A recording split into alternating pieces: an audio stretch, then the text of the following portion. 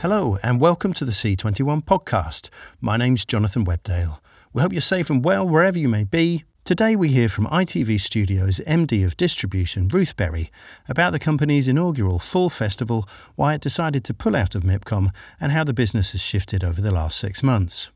And Jane Hudson, executive producer of Emmerdale, the first British soap to go back into production following the coronavirus shutdown, on how it happened and the series' recent BAFTA win.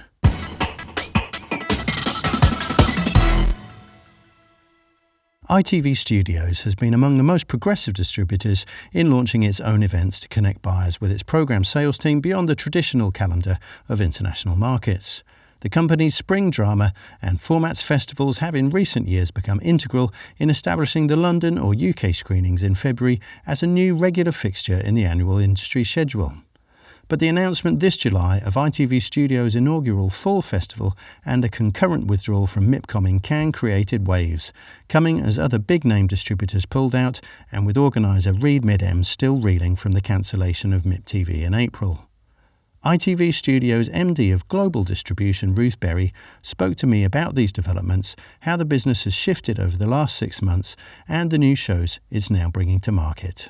I think it was March the last time that you spoke to C21, Ruth, and that was at the height of the production shutdown. Things have obviously changed a lot since then, but ITV Chief Executive Carolyn McCall recently revealed that some 230 shows were put on hold during that period, but 70% of them are now returning to some kind of production. So what's the last 6 months been like for you, and what impact has that had on the pipeline of programming you'd normally expect to have available at this time of year? Yeah, I think that's right. It's been a long journey in many ways, I think, between March and now. But I think back in March we didn't quite know what the impact would be on production, and over time it did amass to that magnitude of shows that stopped. And as you can imagine, we're feeling significantly more buoyant. Well, as you will, I'm sure, have noticed, Love Island US has started, which is fabulous, in Vegas.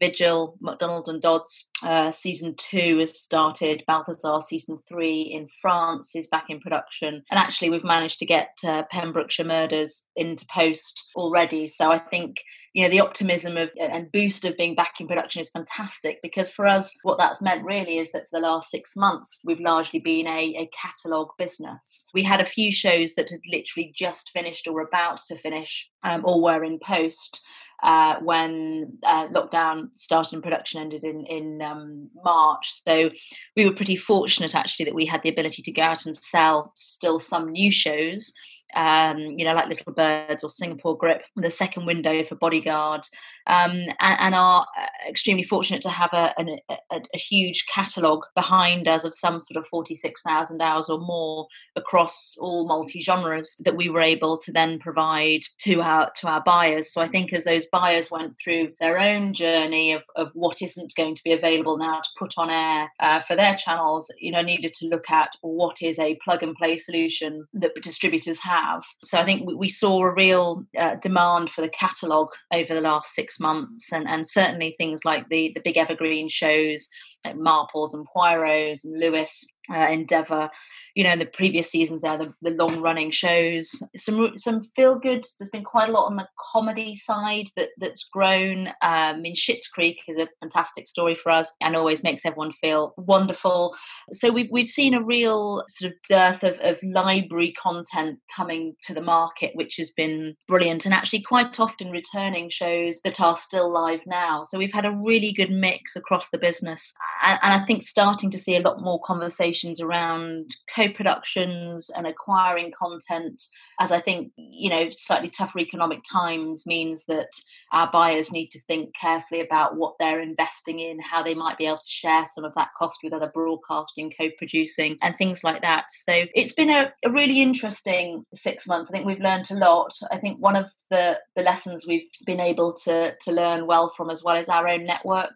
Many of our buyers are commercial broadcasters, and I think having insight from what's been happening within our own broadcast world has really helped us understand the challenges for our partners and how we can try and help them navigate what's been a really challenging few months. And I think not least because of the pace of change. I think that's been tough for everyone. Some of the shows that were headlining your slate back in March, April time were BBC Drama, Noughts and Crosses, Little Birds for Sky. Those shows, I believe, have been doing quite well. There's been a couple of surprises too, like BBC Two picking up Harlots. Are some of those sales indicative of the changing nature of the marketplace? Yeah, and I think you definitely highlighted some goodies there. I think, for example, Harlots is one of my personal favourites that's been on an epic journey, and it's just so brilliant to see it on BBC Two and doing so incredibly well. I think it's the second highest rated drama on the channel this year so far, which is brilliant for something that, they're airing season 1 now. There are 3 seasons. We had a fantastic experience with Hulu actually on that show, and it was brilliant for them alongside Handmaid's Tale at the time, actually. And that's going from strength to strength. If you'd asked me 12 months ago, could I see BBC Two buying that show in the evolution of the stage it's at now, I probably would have found that quite tricky. So, the fact that it is there now is absolutely brilliant. Little Birds is live right now, actually. So just launched on Sky Atlantic. It's doing brilliantly. I think where we fully expected it to. Just the nature of the show, it's so vibrant, it's provocative, it's escapism, it's full of desires and sexiness and a colourful feast for the senses, and it is absolutely that. It is it's erotic, it's just so different. And I think that in a world where we've probably all had a fair amount of stresses over the last 6 months, it's escapism at its best, and that has resonated globally. There's some really good deals in the making. So Little Birds has been great and great timing for us. I think Schitt's Creek we've seen go from strength to strength in this period, and I think it is partly related to the feel-good angle, and I mean, dare I say it, not to underestimate the 15 Emmy nominations that season 6 has got, for things like outstanding comedy series, outstanding writing for a comedy series. It is an absolutely brilliant show, and I think what we often learn at distribution companies is that comedy takes volume to build up and to travel. So the fact that we've got so many seasons of this and it has gone from strength to strength, it really has popped in the US, which has driven an increased demand in the rest of the world. The other comedy that I love that we have that equally has benefited, I think, a little bit like Schitt's Creek, is Brassic. Brassic season 2 is launched on Sky during this time as well. Partnered with we did a great deal with Hulu in the US, and I think it's Sky One's number 2 program overall this year. It's the number 1 returning series, and certainly in the 16 to 34 demographic. It's just really good, funny, light-hearted comedy drama, and so that's been doing well for those reasons. Noughts and Crosses you mentioned, absolutely, and you will have hopefully seen the announcement that Peacock have acquired that in the US, which I think is fantastic. We're really pleased with that. I mean, it's a show that we're so proud of for so many reasons, but it was an incredible book, deserved all the awards it had as a book, and Mammoth Screen have made a brilliant adaptation. And then last but not least, really our big epic American TV series, Snowpiercer. So Snowpiercer, again, has run throughout this period of time, and it finale'd on the 12th of July, with a really, really impressive audience of 3.3 million viewers. It's had a really strong average, almost doubling TNT's usual slot averages, and it's been a brilliant piece of television. Netflix around the rest of the world, done really well for Netflix, actually. It's been certainly well within the top 10 shows on Netflix whilst it's been on. I think we're really looking forward to a season 2 of Snowpiercer, which is in process. You mentioned a number of streamers there, Peacock being amongst the sort of the new breed which is launched during this period. There's been a proliferation of those kinds of services during the pandemic, and the existing ones as well have not only had to feed increased demand, but broadcasters all around the world are also scrambling for product to fill gaps in their schedules. So how are those dynamics playing out for you? Yeah, and good question. I think the dynamic is going to evolve over time as well, as I'm calling it mid-COVID at the moment. We're certainly not post-COVID. but it doesn't feel quite the same sort of shock that it was at the beginning. The streamers are feeling strong. I think they've got quite a dominant position in conversations at the moment, and they're hungry. So, we've got a lot of conversations, and I think the fact that Peacock has just acquired, quite a bit of content from us would point to that. And there's obviously multiple discussions with the other big streamers, and I think as they get much clearer in their rollout plans or accelerate their international rollout plans, it's going to remain to be seen quite where their content sweet spot lands. I think, for us, our content will feature into that, as well as obviously their US programming. But that said, we've got such a breadth of programming that, fits pay television or commercial broadcasters, public service broadcasters, SVOD platforms. I think the strength for us is in the breadth of the portfolio that we work with, and whether that's English language, whether that's international language, scripted, non-scripted. It means we have good conversations with everyone. But I think that looking at the market from a sort of a mid-COVID time point of view, there's definitely going to be people who will battle to recover as fast as others, and I think the streamers are looking quite strong compared to other broadcasters who might be having a bit more challenge around advertising and economics. So it'd be interesting to see how that plays out over time, I think. You mentioned earlier on co-production conversations. How are those going? You suggested that they might be increasing, but still, obviously, productions and international productions around the world are some way off from being back to normal. So how are those conversations going, and what are you talking about, working with more local crews around the world to make those things happen? What are the nature of the conversations? Yeah, I think at the moment there's sort of outside the norm we've talked about before. I think there's quite a few exploratory conversations that are, broadcasters who may have teamed up together, and the Alliance, for example, being a good one, and who else might join into some of their productions, or just where people might be aligned in terms of the editorial and content that they look for.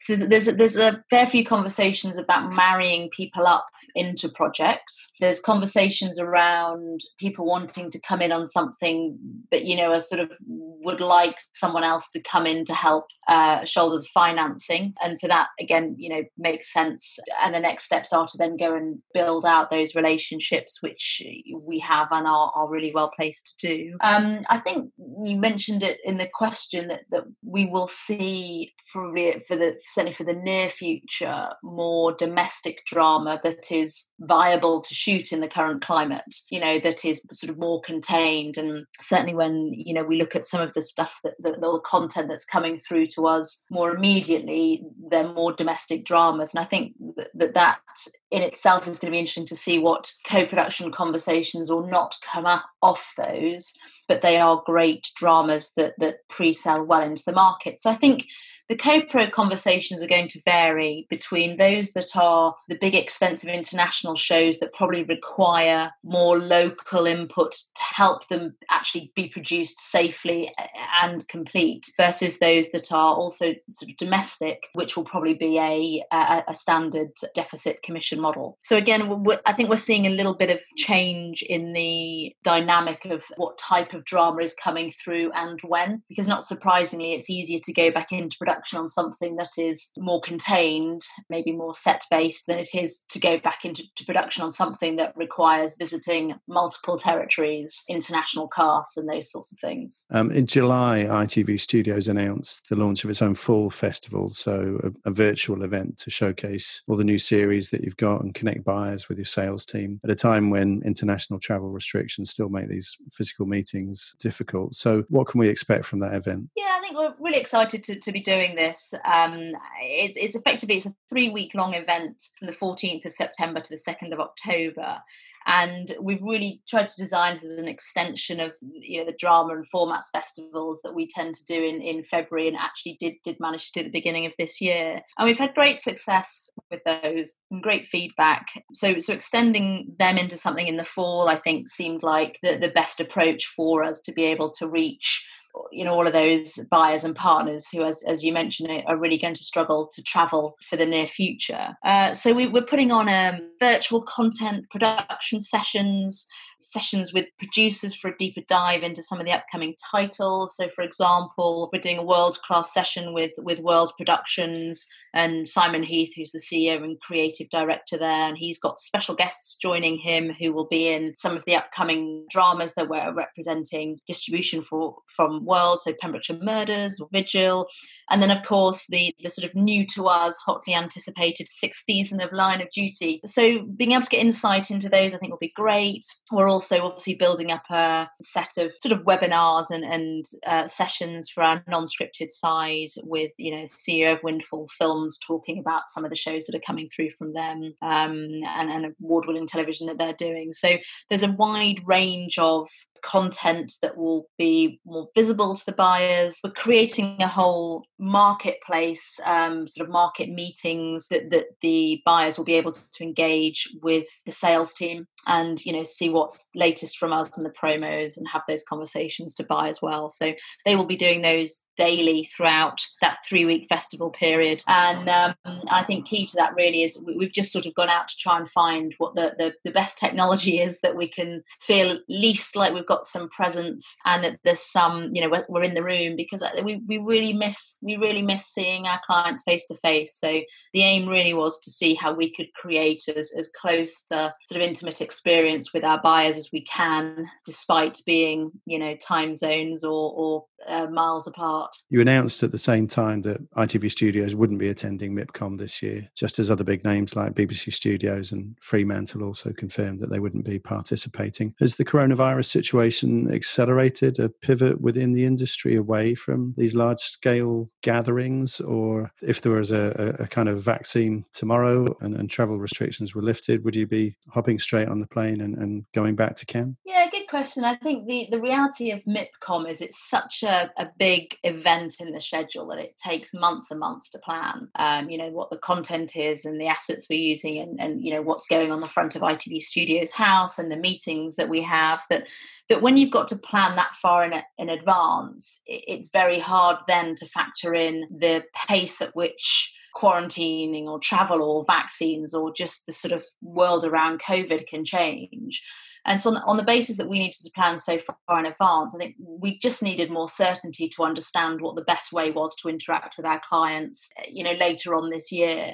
So the decision for us really was about finding an environment that we knew was safe, could happen no matter what, that we knew we had a successful track record in around the festivals that we've had previously. So really, we just thought, let's focus on what we know and be able to achieve what we need and what, the conversations we want with our buyers in the best possible way. So I think that's really what's driven us to put this full festival together. Okay, so there's a suggestion that hopefully when travel and vaccines hopefully come around, we'll be moving back to something that looks similar to how life was before. Absolutely. If we could all be together and sipping rosé, I'm sure we would be. Okay, so tell us about some of the shows that you have headlining the full festival and some of the ones also that you've chosen to feature on your latest C21 screenings playlist, in particular Romulus, which I think you're showing off for the first time on the site as part of our digital premieres. We are very excited. So we will have the global premiere of Romulus on September the 14th on C21 digital screenings. And we've talked about this show a fair bit.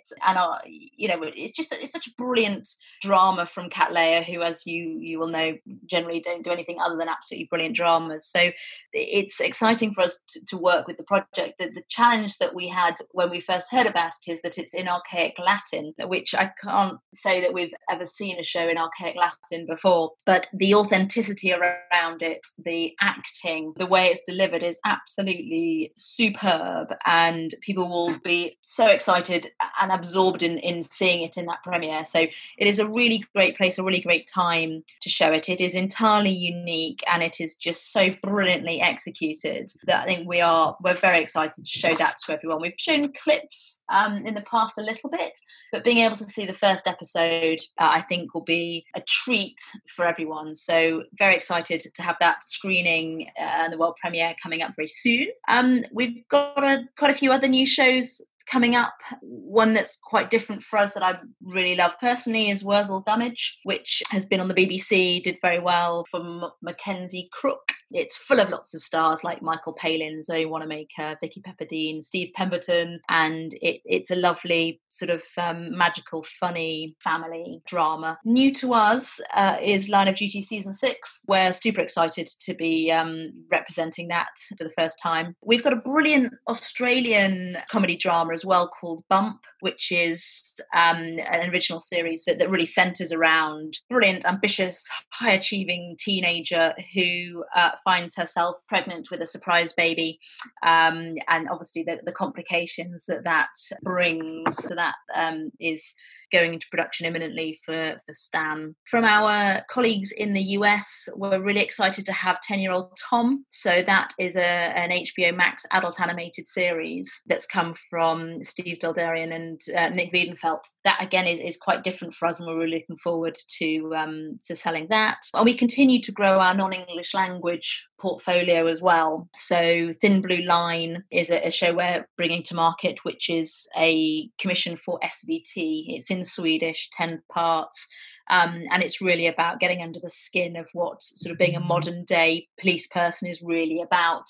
So again, quite a good range of new shows there, and several more in the working that we will hopefully be talking about soon. A couple of the shows that you mentioned there, Wurzel Gummidge, Line of Duty Season 6, those are coming to you partly because of the collapse of Q Media distribution, and obviously the other huge change that there's been in the marketplace since we last spoke is the creation of Banijay and Endemol. Did you have any thoughts on those developments? Yeah, I think COVID has brought a lot of change to the market and challenges. I think it's going to be interesting to see, how the industry copes and evolves. And we've had such a buoyant but competitive and challenging industry for a while that I think we'll see several trends accelerate over time. I think consolidation is something that we'll probably see more of. So despite, Banijay being a product of a merged acquisition pre-COVID, I think there's a good chance we'll see more consolidation over the next 12 months or so, and scale will become more important to be able to weather the storms we have like COVID. So I think it's going to be an interesting time over the next 12, 24 months. And I think looking at people will be more open to thinking about partnerships, how to play to strengths, and what sort of risk mitigation we all need to think about for when the impossible happens, which has just happened. So I think it's interesting times for the industry. There will be winners and losers, sadly, hopefully more winners than losers, but it's going to be an interesting time. I think that said, one key takeaway for me over the last 6 months has just been the incredible resilience, entrepreneurialism, innovation, and just sheer gusto from our industry. I mean, when I think about the things I've heard that our daytime and news teams, for example, on the broadcast side have been through over the last 6 months to keep shows on air, or just the sheer efforts to get Emmerdale and Coronation Street back into production, and the efforts that the indies are making. I mean, my hat goes off to them a million times. There's just been such an incredible amount of camaraderie and collaboration and innovation across the industry that, despite it having been tough times, I feel really positive and optimistic about just the sort of seismic changes and the learnings and what will all come out of this in a sort of a much stronger way. So I think,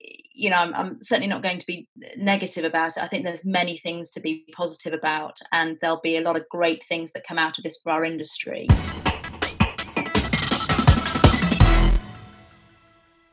Ruth Berry from ITV Studios. You can view the company's latest shows by visiting its playlist on our C21 Screenings platform, where you can also sign up for the Romulus digital premiere on September the 14th. ITV series Emmerdale was the first British soap opera to go back into production following the coronavirus shutdown. The show, set in the northern region of Yorkshire, celebrates 50 years on air in 2022, and in August scored a BAFTA award for Best Continuing Drama. Executive producer Jane Hudson spoke with Michael Pickard about receiving this year's virtual prize, getting back to work, the lessons learned, and the art of keeping the title fresh. I mean, we were massively shocked. We really were. We weren't expecting it at all. And, I've got slight reservations about the BAFTAs this year, really, because I'm not sure it's the right time to pitch us against each other, particularly. I think a lot of people during this process have lost their jobs and been out of work, and, to kind of the next thing you get is being told you're not as good as somebody else. So, it is fantastic to win it. And we know the jury was done for hours anyway before all of this happened. So we're chuffed to bits, but I just think all of us deserve an award. I mean, the soaps are the first people to return to shooting. We never get recognition. We're always sort of, the poor relation of drama in other people's eyes. And I think, we've just shown that we're not. We know what we're doing, and we can produce really great drama under really, really difficult circumstances. And we're the first ones to do it. So I just think all the dramas should have just got a big fat award for working. And I mean, and just, looking back on, I guess, 2019, I mean, why do you think you won the award? What were the major storylines, or why do you think Emmerdale just stood out above the great competition that you have almost every night of the week? I mean, I think one thing we try and do is we try and, be innovative with what we're doing, but always remember what the essence of the soap is and what our genre is. And that, you can take the views so far, but if you try and do something too extreme, you've moved outside of your genre and you're trying to be something else. You're trying to be a 9 o'clock drama, and we're not with soaps. And you've got to remember that. So I think we showed that we can do stunts, we can be creative with our storytelling, and we can do what is the heart of soaps, which is characters finding things out. So I think we just covered all bases, really. Yeah, and when you say, that you're a soap and you've got to be careful you don't become a 9 p.m. drama, and what are the boundaries that a soap lives within that you have to kind of be aware of all the time when you're storylining, 6-12 months in advance? I mean, soaps should sort of be a mirror to your own life, albeit in a very exaggerated way sometimes. I mean, I don't think most of us live on a street with a serial killer, for instance, and there's always one lurking in the soap. But they are a reflection of real life. We deal with things that people deal with every day, with affairs, with, babies being born, with death, with illness, with arguments, with secrets and lies. So we deal with what people deal with every day. And I think that's what makes soaps so special. I don't think anybody kind of interrogates everyday life like we do, really. And people see our characters more than they see their own family. You sit and you see the Dingles 6 nights a week, where you might only see your own dad once every 3 months. So they feel like they know these characters. You've got to take them on a journey. And when we get our characters to quite heightened states, we've got to lead our audience there. And we've got longevity. We're not just on for 6 episodes and you can blow everything. We're on hopefully forever. So you've got to keep some truth to those characters and keep your audience with you. And of course, we're pre-Watershed as well. So we have to be really clever at telling big, emotional, impactful stories, but keeping within the pre-Watershed rules. And when it comes to writing, I mean, what are the rules maybe of soap writing in terms of, because I mean, you go through so much story every week, every month. How do you balance telling those stories with the amount of time that you have to tell them? You don't want to burn through it too quickly, but then on the other side, you don't want to have people sitting and waiting for resolutions for weeks on end. No, I mean, we're actually in story conference today. We're just in lunch hour, and we know we can't sit in a room at the moment, 40 of us. We've got to do it on Zoom hangouts for 2 full days in different sessions, which is a totally different way to storyline, because the way we storyline is we argue and we fight and we laugh and we joke and we take the mickey out of each other, and out of that comes story. Whereas at the minute it's very like I'm speaking, you're speaking. It's a very different way of storylining. And I think, we always have a rough idea how we're going to pace a story. Sometimes they're dictated by the story. If it's a pregnancy, what the time span is, although babies are normally always early in soaps because we all get bored of pregnancy after a while. And if it's an illness, it's often got a time frame attached to it. And I think what you've got to be, especially if you're doing things like serial killer storylines, you've got to be really sure that your audience are invested in every character involved in it. So it's about your audience really investing, really loving those characters, really being on the edge of their seat. beat. And so you can't rush into stories. You know, I think that there's sometimes an urge to just plough through stories and rush into it. And actually, it all becomes very heightened then. And you only have big story because you've got smaller ones at the same time. So I think we're always looking to make sure tonally we've got some big things happening. We've got some comedy happening. We've got kind of the more schlocky story happening, and then we've got the really serious heart and soul issue story of the show. So I think we're always looking for that balance, so that tonally it feels like a very colourful world, which I think is what most people's worlds are like. You know, you've got one friend who's going through hell, and you've got one friend who's fallen in love and as happy as Larry. So I think that's what I mean about we reflect life, I think, quite well. And when it comes to story and reflecting life and life today, now you're back here, you know, writing and filming, what's your approach to reflecting, you know, post-coronavirus land? Are the characters now in masks, or are you having to revisit storylines and replot them so you do reflect what people are living today? It is hard because obviously we shoot a long way ahead of transmission. So whenever the government changed something, which seems to be on a daily basis, by the time we've changed it and it's appeared on screen, it's changed again, and probably 3 times in that period. So I think what all the soaps are trying to do at the moment is find that happy medium, which shows that we're acknowledging the world as it is now. We're acknowledging coronavirus, but also we're taking a bit of dramatic license and saying, look, if we've got a police interview scene going on and it's a big one and it's emotional, do our viewers really want to see our characters sat in masks playing that scene and not being able to see their reactions and their facial expressions? And probably they don't. And we've got to remember that we are a form of escapism as well. As much as we reflect real life, we're also an escapism for people. We're a chance to leave your own world for a moment and get into something else. And I think sometimes we're cathartic for people. I think often people who can't show emotions easily, particularly around death, they might see it on a soap and they allow themselves to cry because it feels okay, because I'm crying at a soap, not really crying about my own stuff. So I think we're an escapism and we're a reflection at the same time. So we're taking some dramatic license and we're saying, look, in these big, powerful scenes, we're not putting masks on. We need to be with the characters. Our viewers need to be with them. But then when we've got things like, you know, in the pub and the cafe, they're takeaway venues at the moment, and now we're just debating whether they can become eat-in venues, and if they are, do we have to wear masks or do we not wear masks? So honestly, I'd like to say it's not a daily conversation, but it's a daily conversation. I know more about masks and hand sanitizer and 2 meters. I swear I can measure 2 meters out to the millimeter now with complete accuracy, whereas before I wouldn't have had a clue what 2 meters was.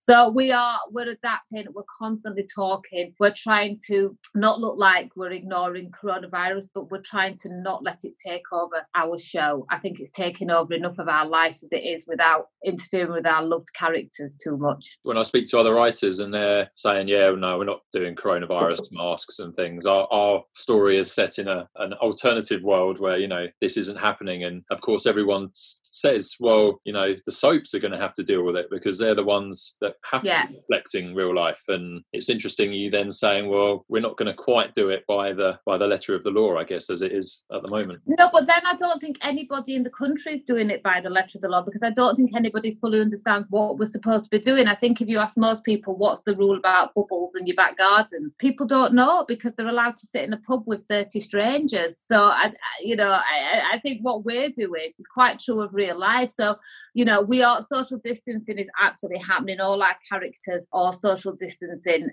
even the characters who in the same family, because our actors have to social distance. So we know we've got that going on. And we do have people coming into the shop who've got masks on. But when we get to those big emotional scenes, that's when we go, okay. And also, if you've got somebody finding out somebody's had an affair, in all likelihood, your first thought isn't going to be put my mask on to confront them. It's going to be, I'm going to rip your bloody beaks off. Do you know what I mean? So I think we've got to have a bit of reality of going, putting your mask on might always be your first thought. Definitely, I definitely concur with that. I mean, just take me back to March, I guess, and what was like the first inkling you had that something was coming and it might shut you down for a few weeks and months? What were those discussions you were having? God, it feels so long ago now, doesn't it? Yeah. I remember the first ever conversation about coronavirus. I'm thinking, this is all a bit over the top. And I'm sort of laughing, going, what's everyone talking about coronavirus? Never heard the word furlough. I thought it was something to do with ploughing a field. You know, just going, lockdown, what? Social what? All these phrases that a few months ago we'd never heard. And I think what surprised us all and what surprised the country was the escalation, that it went from something which was the last story on the news to suddenly it's about to affect our whole lives. And I think it was that escalation that really took all our breath away, going, we're shooting, now we're not. And it was that fast, you know. We wrapped on a Friday and then we were into lockdown, as was the rest of the country. So I think the speed at which it happened really took us by surprise. And you went from, you know, shoots, it's crazy, it's busy hours, and you went from that to nothing. It was just the most bizarre experience I've ever been through, and I think for everybody, because you woke up on Monday morning and went, well, what do we do now? Because we can't go to the office, we can't go to work. Do we carry on doing the scripts? Do we carry on storylining all these episodes? Are we going to be able to stay on screen? I mean, that was my big fears, that we were going to have to come off air because we'd run out of episodes. And so there was just so much to think about. It was just, we were on this roller coaster, this coronavirus roller coaster, and it wasn't much fun, but it was bloody bumpy, and it was like we were on it, and I think we're still on it. We're on lap 29, I think, right now. And so it's just trying to keep up with the changes, with everything that's happening, and most importantly, making sure that my cast and crew and anybody in the office is safe. You know, nothing comes before our safety. Schedule doesn't come before safety. Transmission doesn't come before safety. We're so strict. I never thought I would be such a headmistress about safety in my life. And so, I mean, during that sort of period, were you talking to, you know, the heads of Corrie and EastEnders about how you might all get back into work at some point, and what preparations were you making for this point to get back into work? Obviously, we talk to Corrie all the time because we're both ITV studios, and so we chat with each other all the time. And Emmerdale, we were the first ones to return to shooting. Myself and my senior production manager, Naz Mabadi, it was our first week back in the office, and we were just eating our packed lunches. And Sunday came up with this bonkers idea that we might be able to get back shooting if we do these scripts, and then sort of said it out loud, and everybody went, do you think you could? And then that was it. Then we'd pushed the ball and it was rolling down the hill, and we were like, why did we say anything? So we speak to Coronation Street all the time. We work together on everything to do with this.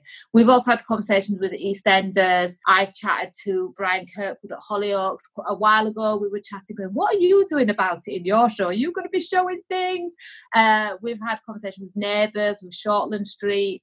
Myself and Nada have chatted to lots of different independent production companies who make big high-end dramas, who I don't ordinarily would never look at the soaps for anything really, and actually are asking for our advice and just being brilliant and listening, and you know, in turn there's things we can learn from them when they get up and running, I'm sure. So it's been a real marker of how small our industry is actually, and how when we need to pull together and work together, it's just like, do you know what, forget the ratings battle for a moment, let's just all take the gloves off, help each other, and when we're back up and running we can put the gloves back on and have a fair fight. But right now let's just get each other working, because most of my friends are in this industry and they're just out of work, and it's heartbreaking. How long have you been back filming now, and just what does it look like on set now? I think it was May 16th. I mean, I should have it engraved in my brain. So June, July, nearly 3 months now. So we came back to do our lockdown episodes, which were two-handers, and we shot them in a day. So we shot a full episode in a day, 2 characters, 1 set, and then we had 1 episode with 3 characters in. Same director, very minimal crew. I was on the floor for the whole time during this period.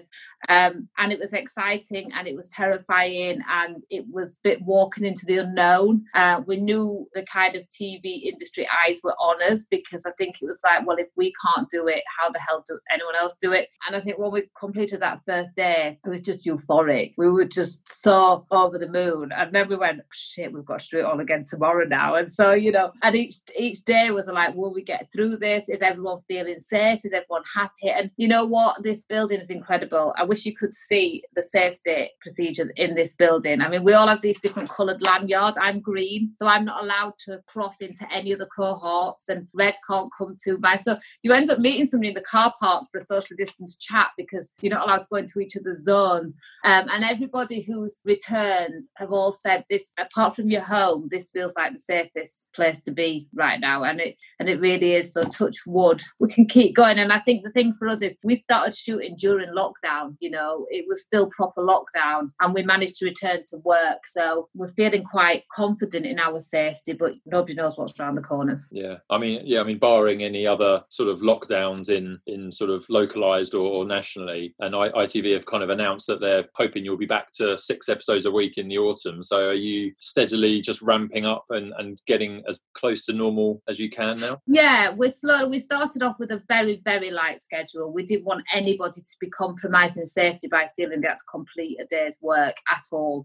And we have fewer scenes in an episode at the minute, so which makes the scenes longer, but with less people in. So whereas in theory it's faster to shoot for our cast, they're suddenly learning 8-page 2-hander scenes as opposed to 4-page 6-hander scenes. So I think they're kind of embracing it as well. They're embracing, the bigger scenes, the bigger dialogue, the kind of getting into things more. So we're slowly increasing the schedule, we're increasing the amount of units we've got shooting, and we are just sensibly working our way back to be able to achieve a 6 TX pattern. And it's always in our mind going, if it gets too much, then it gets too much and we'll have to relook at it. But fingers crossed, we're on track. And I mean, you mentioned, people are looking to you for advice. What advice would you give, other productions as they look now to get back up and running again? I think one of the things I've said to a lot of people is you've got to approach this not by thinking about how can we get around it, how can we get around the rules. You've got to approach this going, how can we make these rules part of our working day? How can we bring them into our life?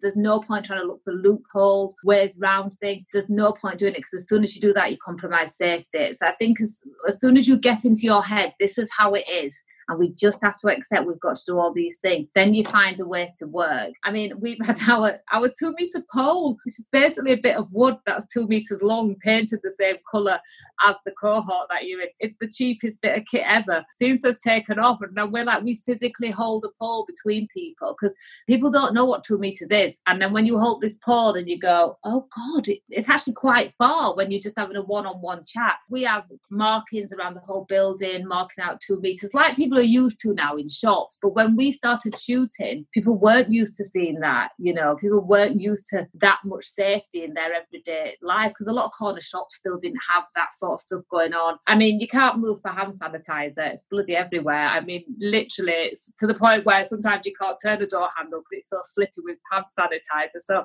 we've got a lot of that going on. We have temperature check-in when we come in, so we can do that. We have a medic with us all the time in case anybody's got any questions. We've had conversations with a medical officer or the cast and crew just so they could ask any questions they wanted about coronavirus and personal hygiene and what they can do to protect themselves. We have constant conversations about our health and safety. We have cohort managers on set all the time. We've got perspex screens around the cameras. We've got uniflows. I mean, we've got it all. We are literally, anybody wants to see what health and safety is, just come to our building. It's crazy.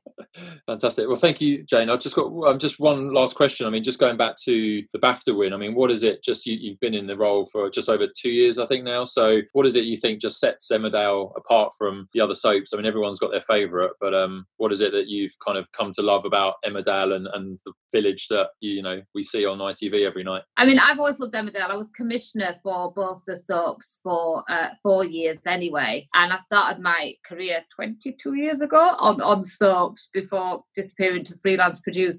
And I'm from Yorkshire, if you didn't guess, so I'm always going to be biased to Emmerdale anyway. I think what sets us apart, nothing sets us apart. I think all the soaps are brilliant. I think we all do brilliant things in different ways, and I think we all have our turn where we just hit the sweet spot. There's something we do that just hits the sweet spot at that moment in that time, and that period for us was our moment in time. So I don't think we're set apart from each other. I think we're all totally capable of winning these awards. It's just who's hitting the right mark with the right people at the right time. And I think our ambition and innovation and finding a new way to tell story that hadn't been done before. And when you add up the amount amount of years collectively all the soaps have been on screen to try and find a new way to tell a story. But that makes you feel like you're watching Emmerdale. You've not suddenly jumped into a Line of Duty or, do you know what I mean? You are true to your genre. You know exactly where you are, but you're being surprised by the storytelling in a way that you enjoy. So I think that's what worked for us this time. And it's just a bloody amazing place to work. It's a cliche because we are like a big bloody family. And not being able to hug is the biggest problem everybody's had, because we are like a pack of gorillas at times, the way we all touch and paw at each other and hug each other, and we can't do it. It's really weird. I was sat with an actor this morning, like 2 meters apart, and it was just so weird not being able to hug. I was almost like sat on my hands going, I can't get up. So it's a very, very lovely place to work. And I think that's been shown by our return to work. I think the commitment and the loyalty and the enthusiasm from our cast and crew and our different teams has been phenomenal. I mean, I couldn't be prouder of them. So even though, we could all win it, I'm really glad we won it this time. Jane Hudson from ITV's Emmerdale. That's all for this episode. There'll be more from the podcast tomorrow, but in the meantime, stay safe and stay up to date with all the latest developments by following C21 online, on mobile and social media. Thanks for listening.